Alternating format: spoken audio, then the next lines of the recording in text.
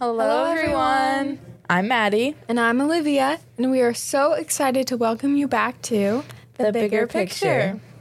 Today we will be sharing some stories about alien encounters. But before we do that, there's been some confusion about our name, so let's explain our thinking. The idea of the Bigger Picture podcast is to discuss the idea that the world is full of secrets. There are a lot of strange phenomena in the world, and life is way too short not to question it. With our podcast, we want to get you thinking too. And with that being said, let's get into our first story. Alivia, what do you have for today? Okay, so I fell down a rabbit hole, and I actually, it was while I was researching stories about the Appalachian Mountains that I found out about the Brown Mountain Lights.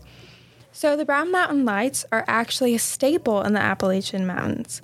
One of the earliest accounts of the strange phenomenon appeared in the Charlotte Daily Observer on September 24th, 1913.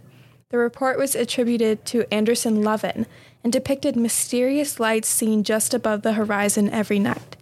The lights were red and materialized punctually, once at 7:30 p.m. and again at 10 p.m. In that same year, a United States Geological Survey employee, D.B. Sturrett, investigated the claims, and he discovered the headlights of a westbound Southern Railway's locomotives could be seen from Levin's hotel. And the train schedules, according to the local train station, left him no further suspicion that this was the cause behind the lights.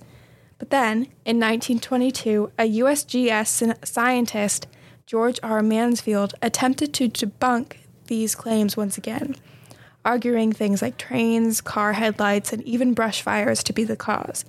So Mansfield set out an Alidade telescope near Levin's hotel, and he recorded several nighttime lights, where one specifically appeared to move erratically and flare in brightness, not at all matching up with a train or a car's headlights. That night, Joseph Levin claimed to have experienced the real Brown Mountain Lights. Another series of lights were witnessed on a curve on a Southern Railway track, and its appearance coincided precisely with that of a scheduled train. For the time being, these claims eased the public tension and concern. However, over the years, locals have begun speculating about these 20th century occurrences and wonder what they really could have been. Many other famous sightings have been revealed over the years, and the Brown Mountain Lights even have their own X-Files segment from a 1999 episode titled Field Trip. The lights have inspired many movies such as the 2014 film Alien Abduction and other shows like Ancient Alien Mystery Hunters. Wow. Mm-hmm. I don't know what to think of that, but I honestly would like to see the Brown Mountain Lights. Me too. I think it would be really cool. Kind of like the, what are they called? Aurora Borealis. Oh God, I've never even heard of that. What is it? They're like the lights they're like in Alaska and the Antarctic, and they're like green and blue. You've never heard of them before? I've heard of like the Northern Lights in like New York, right?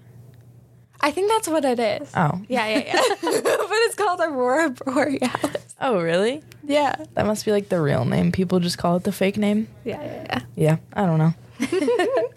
My story is about the Flatwoods Monster. It's one of the most infamous folkloric monsters ever. And this is where I fell down a rabbit hole. The Flatwoods Monster folktale originated in a rural town in Braxton County, West Virginia. It originated on the evening of September 12th, 1952. Orchard, Edward May, and Reddy May, as well as Neil Nunley and Tommy Hayer, all claimed to see the light shooting across the sky. The group decided to follow it and came upon what appeared to be a crash site. They immediately noticed red glowing lights materializing from behind the wreckage when they described it as a 10-foot-tall, levitating creature that had a radiant green face, allegedly made hissing sounds. This event would make the local news and eventually national news. The U.S. Air Force even inquired about the incident, but nothing was ever confirmed. No one came forward with the body of the creature, and there are no images other than art interpretations that this alleged monster was never seen again. Now, this is not to say that the Flatwood Monster didn't crash and land in Braxton County, but we may never know truly what really happened that night. Interesting. I feel like a lot of stories like that are left like untold because there's no evidence about it. Yeah. But honestly, like, it definitely could have happened. Yeah. I mean, do you believe in aliens? Like, I don't honestly know if I believe in aliens. I mean, I've personally never seen a ghost or an alien. mm-hmm.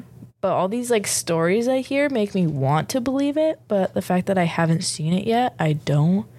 But that doesn't necessarily mean I will never see one or never believe. So you're like a see it to believe it kind of person. Kinda. I mean, I necessarily like, I kind of want to see it to believe it, but when people like tell me a story about it, like, I want to believe it. I don't know. My great-grandfather believes in them, and he claims he's seen one up at his camp in Eustis. I don't know about that, but he seems to have this story that he believes in, so I just believe him and listen to his stories when he talks. That's cute. I mean, I don't think I believe in like the aliens, like the green aliens with the big heads and the big eyes, like, oh yeah, and the small bodies. Like, I don't believe in that for sure.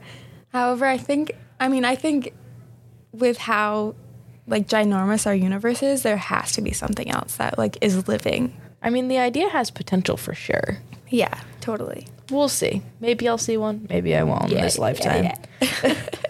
All right. I think those alien sites will wrap up our episode for today. Yes, I agree. However, I do also want to ask you the question, do you believe in witches, Maddie? I don't know if I believe in witches. I mean, I once dressed up as a witch on Halloween when I was younger. But like aliens, I mean, I've never really seen one, so I don't know if I believe in them or not. Okay. I mean, I believe in witches. I think not like the Hansel and Gretel kind of witch, but like, though I'm pretty sure there are people like that too. Maybe. I'd live in a gingerbread house. Oh, yeah, same, totally. All right. I think that will wrap it up for today. Thanks, everyone, for listening. We hope to have you back next episode where we will discuss some witches. All right. Thanks, everyone. Bye.